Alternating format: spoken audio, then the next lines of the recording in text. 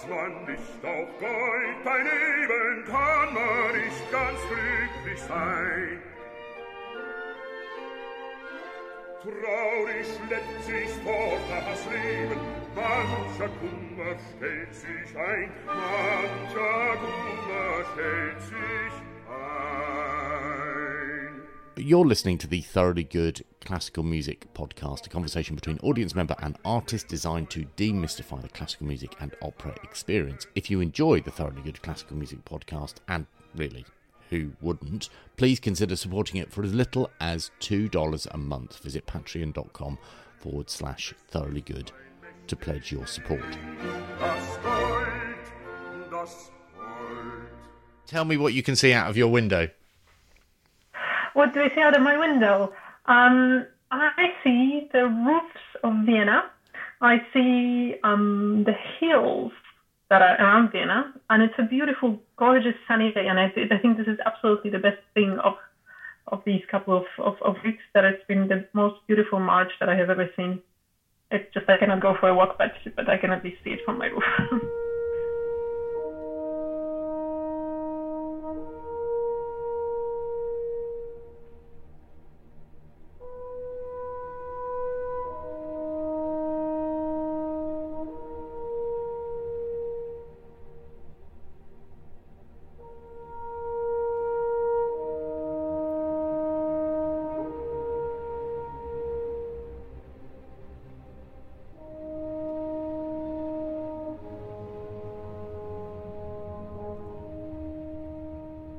Two podcasts in 1 week. That is what a global emergency results in. This Thoroughly Good Emergency Classical Music Podcast features the Bournemouth Symphony Orchestra young conductor in association Marta Gordelinska, talking about her experience responding to isolation and lockdown in Austria, and specifically the music she's turned to over the past few days in search of emotional support. What's slowly dawning on me in this new phase of the podcast and the resulting conversations with people is that music, specifically listening to it, provides a much needed channel for expressing a mindset, the mindset that we need to confront, process and manage ourselves through this weird and challenging phase in our lives. And different people say different things. Sometimes people don't say explicitly what they're feeling or how they're dealing with it. Sometimes people don't realise quite what they are saying, but the language that acts as the mediator is, to my mind, music. The music that classical music fans like me love. And if you get people to extemporise on why they're seeking out that music, you'll get a sense of the strengths they're bringing to bear to make sense of the challenge we're all facing. And in hearing that, you might get some tips.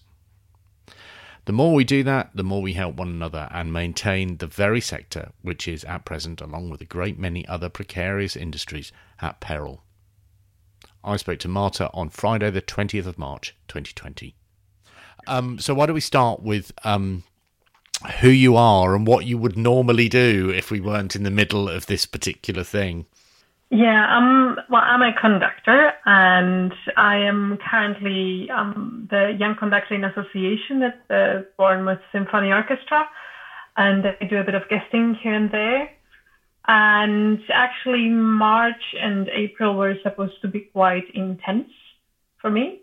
On the 2nd of March, I had just came back from Los Angeles, where I finished my fellowship with Gustavo Dudamel, with LA Phil, and I was just getting ready to for a debut with Royal Northern Symphonia, where I was supposed to conduct the 2nd and 5th Symphony by Beethoven and the new commission by Nora Marazaita, really, really interesting little piece inspired by Beethoven, and it was all obviously within the Beethoven anniversary.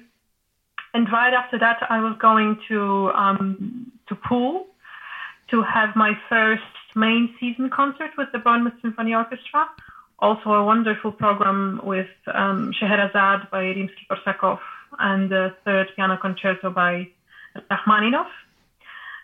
So it was all very exciting, and I was deeply in my scores and ready for my travels when everything changed quite dramatically, basically overnight. I I want to just, I think I'm right in saying I saw you conducting in Portsmouth, and it was in a program with that included Beethoven Piano Concerto number 5. Is that right? Mm-hmm. It was number 4. Oh, it's number. Yeah. Oops. Okay. I really enjoyed that concert, and actually, I was really struck by how I can't remember his name, but how relaxed the pianist was. It was like he was sort of.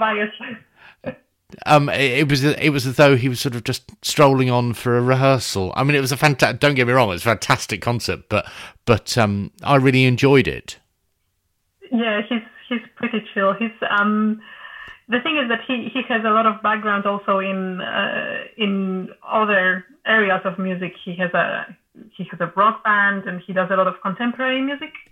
So he doesn't like the stiffness and sort of the concert hall routine that happens sometimes. He just likes to perform for people and have fun with that. So that's why I really like to make music with him, because of that exactly. I tend to go to the other side, and I have a nice balance from him. Tell me about Dudamel. I'm looking at your Instagram account, and he sort of exudes warmth and enthusiasm, not least when he's conducting, because he conducts with an enormous amount of energy. But what is he like as when he's not on the platform?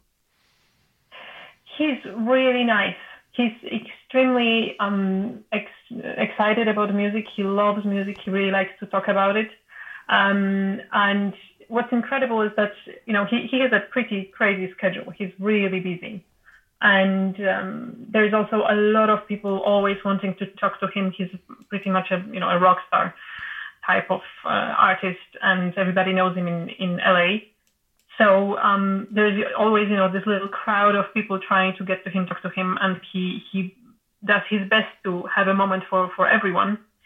So I felt really privileged that I got to work with him, because I was lucky enough that we were doing Ives' Fourth Symphony, which requires 2 conductors, mm-hmm. which meant I was actually, sitting and just practicing with him a little bit, because I had to be on stage and sort of disturb him. I don't know how well you know Ives' Fourth. But I don't. I'm afraid. Music sort of falling apart at points, and the orchestra splitting in 2 or 3 ensembles that do different things in different tempi. And that was really, really exciting, taking care of those parts of the music, and basically, being on stage with him and conducting with him. What do you what do you think, if you come to reflect on it, what do you think that you learned from him, or what do you think you have learned from him? I think spontaneity. He's very spontaneous about taking musical decisions, and sort of not forgetting the joy of it, because he's LA Phil is it's a serious institution, serious orchestra, and he is right at the top of our business. And when he's on the podium, when he's rehearsing, he seems like a kid in a candy store. He just loves it, and the orchestra smiles, because he sort of transmits this really good positive energy. And another thing, I think, which is sort of a staple of his performances and his attitude, is the fact that he always gives his 100% in every performance. And being with him over these 2 weeks and seeing how much he's doing, I was absolutely in awe at the fact that he really has that energy, and he never lets go, even though the schedule is really tight and a lot of music is going through his programming.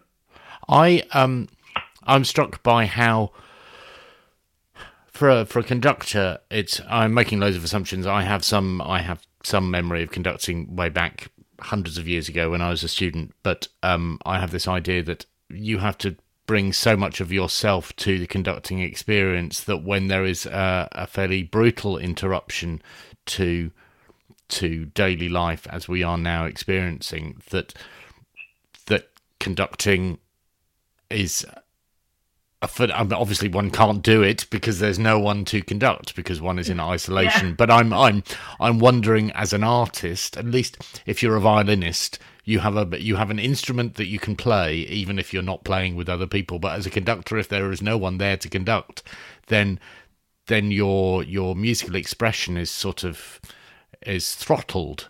That's my assumption. Is that? Am I right about that, or am I missing a perspective? You're right about that. I mean, we are nothing really without our musicians, and but I think in a sense we are also blessed by the fact that we can. A big part of being a conductor, a big part of doing the job is sitting with the scores and trying to understand them, learning, analyzing, and there is the way that the music business works. There is never enough time. I have a feeling, especially at the beginning, to really spend time with the scores. So in a sense, this moment of a pause, or like a forced pause, can be a little bit of a blessing, where you really can just sit again at the desk and really go back to studying scores the way it was possible, during your studies. And I, for example, am enjoying this very much, revising things that I have learned before and coming up with new ideas and really taking time in a calm way to learn the music. And also, I mean, I think it's healthy for every conductor, and I believe every conductor has some form of musical expression that they can do alone. Many of us play an instrument or sing, and so that's like we are all musicians, so we always have something that we probably wouldn't do on a professional level or on stage, but we have something that we can do for our own pleasure. I find the reframing of the situation that you've just done incredibly calming and reassuring. I wonder how you got to that stage. I mean, I'm talking about only 3 or 4 days since everything sort of really escalated. But did you go through a series of stages before you got to that? No, this is how I'm going to devote my time, or was it almost immediate? No, it took some time, and actually for me, it has started, I think, a little bit earlier, because I am in Vienna right now, in Austria, and here all the events and group gatherings have been cancelled 10 days ago already. So the first couple of days, I actually were the most difficult, because on one hand, I already knew that the life is stopping in Austria, but in England, it wasn't yet. It seemed like everything was going forward, and I had this strange dissonance in my head of how can it be that people are, I'm not allowed to really leave my home here, but I'm about to go to another country and perform for a full room of people, and that was definitely a very stressful time, and I was sort of trying to be still full in a full speed, but at the same time feeling a little bit stopped. And but then when I finally heard, okay, that no concerts of what I had planned are happening, I definitely did need 1-2 days to realize it and to shift gears. And I'm not sure even if I already know exactly how to use this time best. But I think what helps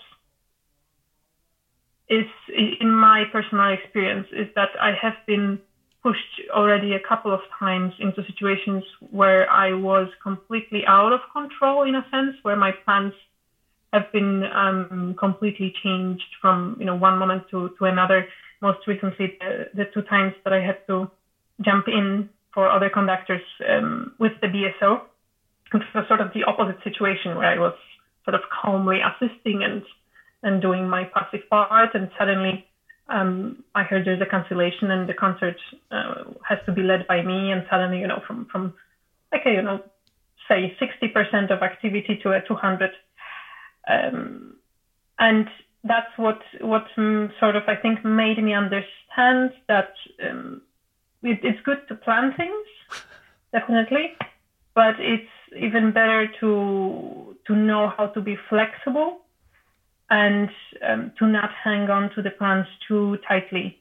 And that is something that I definitely was a difficult lesson for me, because I don't know if it's a personality question or education or upbringing. I love to have plans and fulfill my plans and go by it, Yes. by a schedule and by a routine. And I think these past 2 or 3 years have been a constant lesson of humility and just going with the flow.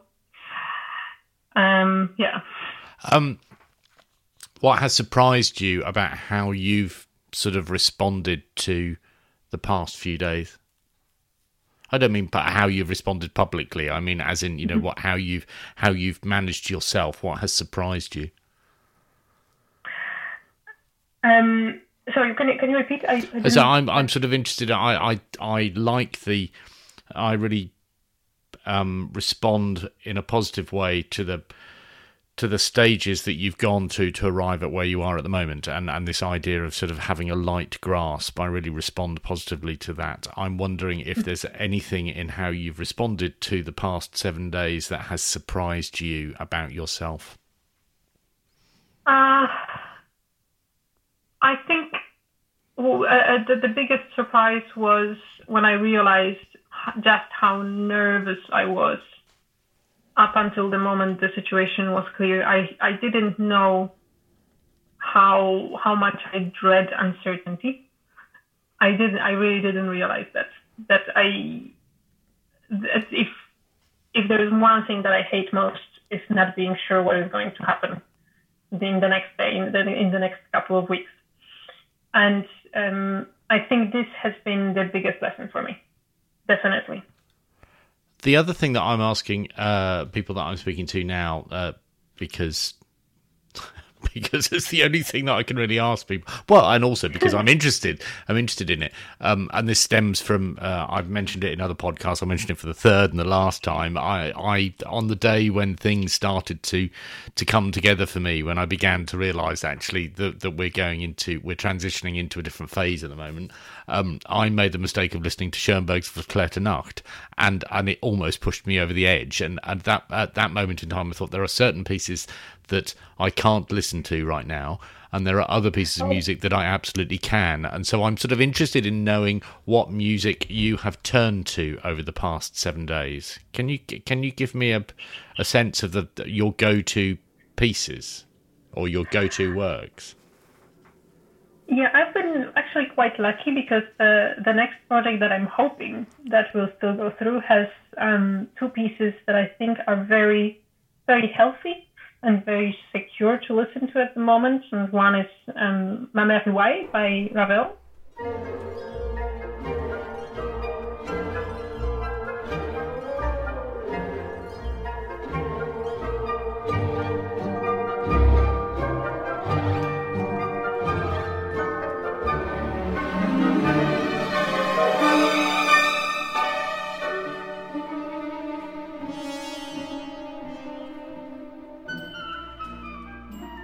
Which is basically, this beautiful pastel depiction of fairy tales.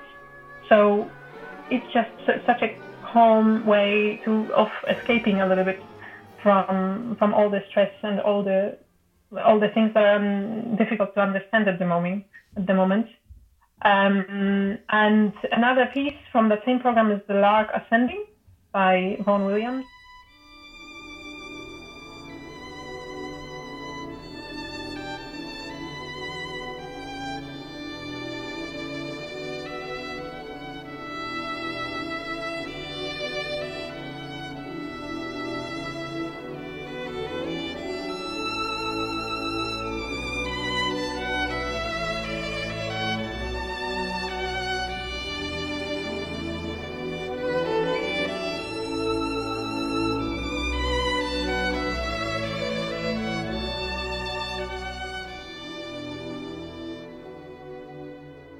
Just the picture of a bird flying, of freedom, of I think it's something, even if you're sitting close in your room, it gives you a certain feeling of freedom, of at least for your soul. And these are the pieces that I spent a couple of last days with. You are. Sorry to interrupt you. You are Polish. I'm interested in understanding how you hear the lark ascending. When I hear the lark ascending, I think of country lanes and bushes and hot Sunday afternoons and sort of a post-war period in time. That's what that music evokes for me. But I wonder what it evokes for you. Do you have, what sort of imagery do you have aside from a lark ascending? I think I think for me it is not so much. I don't think I have such clear pictures in my mind as a field, a sky, cloud, rather than a feeling of freedom. If you know what I mean. I think I think I would have to sort of go to Beethoven and his Pastoral Symphony, where he talks about he underlines that he wasn't trying to compose a forest and a walk in a forest, but he was trying to compose the feelings that one gets when one is one with nature. And I think it's this similar situation for me with the lark ascending, that it's this a certain longing for freedom maybe, and a certain nostalgia in it. What does it leave you with at the end of it? Sorry? What does it leave you with at the end of the piece?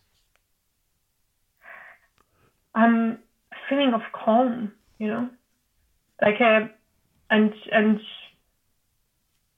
yeah, being calm and one with the destiny, I guess. Yeah, just at peace.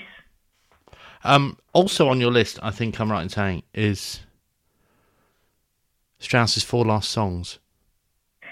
Yes. Yes. Yeah. So I have an odd relationship with Strauss's 4 Last Songs, because the first time that I ever heard it performed live was during the proms, and I was promming. I was in the third row, and I had miscounted, and I started applauding loudly after the third song, and a friend of mine turned to me and mouthed at me, "There are 4. You need to stop clapping now." And so I wasn't able to, in all seriousness, I wasn't able to listen to them again, because whenever anybody proposed listening to them, I was completely transported back to that moment in the prom. I was massively embarrassed, but at least in a sense I did get on the radio. You obviously, you include them for another reason. Tell me why you include them today. I think that they are even kind of an obvious choice. They were, he wrote them when he was already really old, shortly before he died, and 3 of them, except for the Thrilling Spring, talk about death and ending, but there's a lot of consolation there in them. There isn't much fear, there isn't much confusion. It's all about accepting one's destiny and accepting the fact that things changed, and that we are destined to, we won't be here for always, and we shouldn't be taking for granted.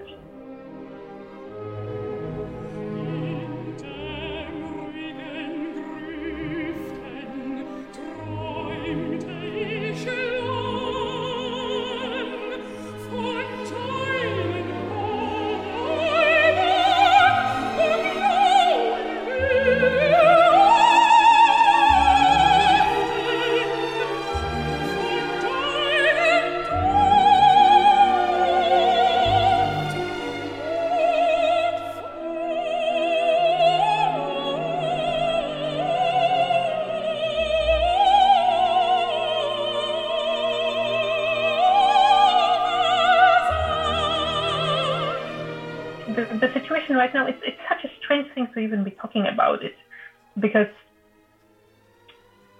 I always learning history, we know about the two great wars that happened in the 20th century, and we know that our grandparents and great-grandparents had those life-changing experiences and took part in those historical moments. And it kind of feels like something very big is happening like right now, but it's very strange to actually say it out loud. So I think going back to those incredible pieces that deal with these topics is helpful. It's interesting to hear you say that.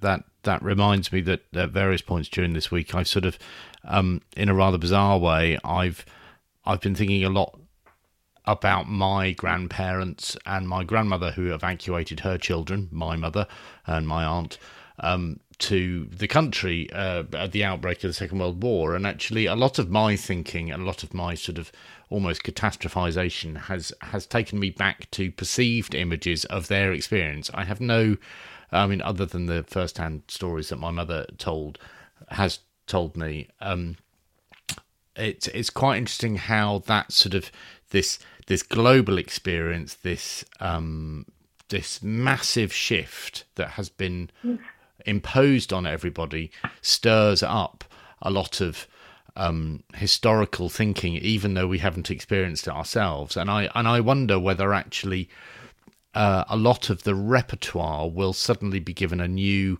seems a bit weird to say this, but a new sense of purpose, a new impetus as people start exploring the works in the way that we are now, because they have a topicality to them, a timeliness to them, which makes them incredibly vital at this moment in time.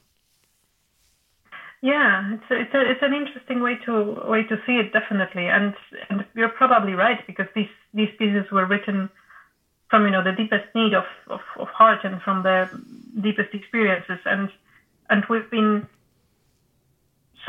we had to be treating them a little bit like taking them from a museum, and rather than really performing them out of experience. And yeah. That's interesting, because that then makes me think, actually, maybe this situation gives the repertoire more universal relevance, where, when you were talking about there has been a tendency for some to regard classical music performances as sort of museum experiences, and yet actually maybe in a moment where there is a collective emotional need, where we're reaching out for music to heal or support or affirm, that actually it's given that classical music will provide that in spades, because we have this whole back catalogue of works that have been created by people who were responding to just that very need in the past.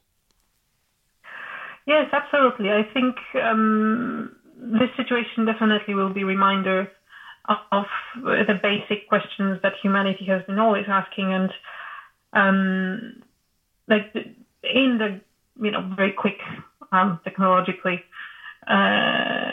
technological world that we are living now, still we sort of forgot about asking them. I think we're sort of pushing them away. It's been easy to do that, and right now we all have to stop for a moment, and there is a space again to reflect and to rethink and ask these questions again. And I think if going back to the Strauss, if there's one, there are two moments that I think particularly are important for me, and they're my favorite moments of the songs. One is sort of in the middle of the autumn song. It's a violin solo. It's a gorgeous melody. It's just so beautiful. And then the soprano comes in and sings "Und die Seele unerwacht," and flies. So the soul, unerwacht, it's like unprotected in a sense, uncontrolled, just spread itself and flies. So again, this incredible picture of freedom, of absolute freedom and openness, and the way that it can only be depicted in music. So that's one moment that is extremely hopeful and uplifting. And then at the end of the last song, Im Abendrot, the last words that are sung are, "Is dies der Tod?" So is this death?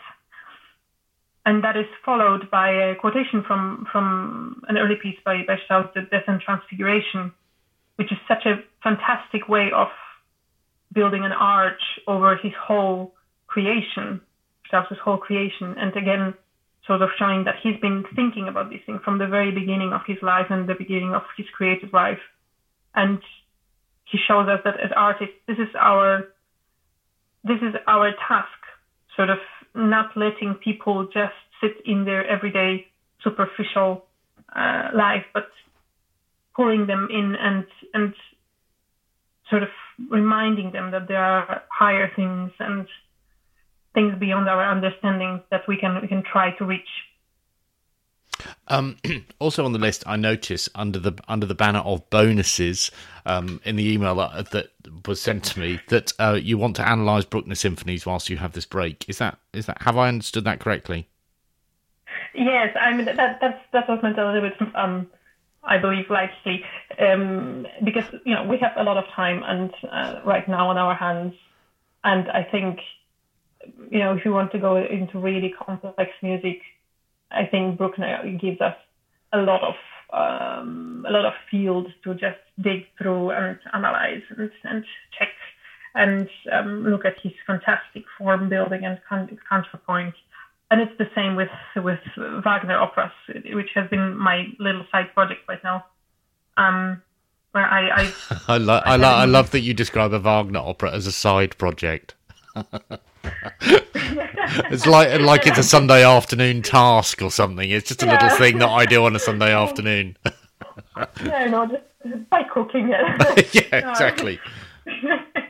No, I basically, I always wanted to spend some time, but that's the point, that it's such immense music, so complicated and so huge in its scope that it doesn't fit into the normal everyday life.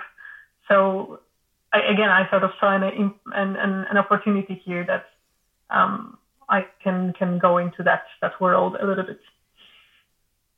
That's great. Is there anything else that you'd like to say that I haven't asked you? Well, I think one thing that maybe I should have mentioned when we were talking about coping with the situation is something that I like to remind fellow musicians and I like to talk about, which is sort of the mental and physical health that we all need. And maybe it's also time right now to go back and observe oneself a little bit and go back into breathing maybe and scanning a little bit our body and see what are the things that in everyday life we miss but may cause more stress than necessary or more tension than necessary. And I think this is again an opportunity to go into those things and exercise that a little bit. I think that's a really powerful thing and a really useful thing, and I really appreciate that. I'm going to take that and call it my own. That's okay. And tell me what you can see out of your window. What do I see out of my window? I see the roofs of Vienna. I see the hills that are around Vienna, and it's a beautiful, gorgeous, sunny day. And I think this is absolutely the best thing of these couple of weeks, that it's been the most beautiful March that I have ever seen. It's just I cannot go for a walk, but I can at least see it from my roof. That's beautiful. Thank you very much indeed. I really appreciate your time. Thank you. Take care. My pleasure. All right then. Bye-bye.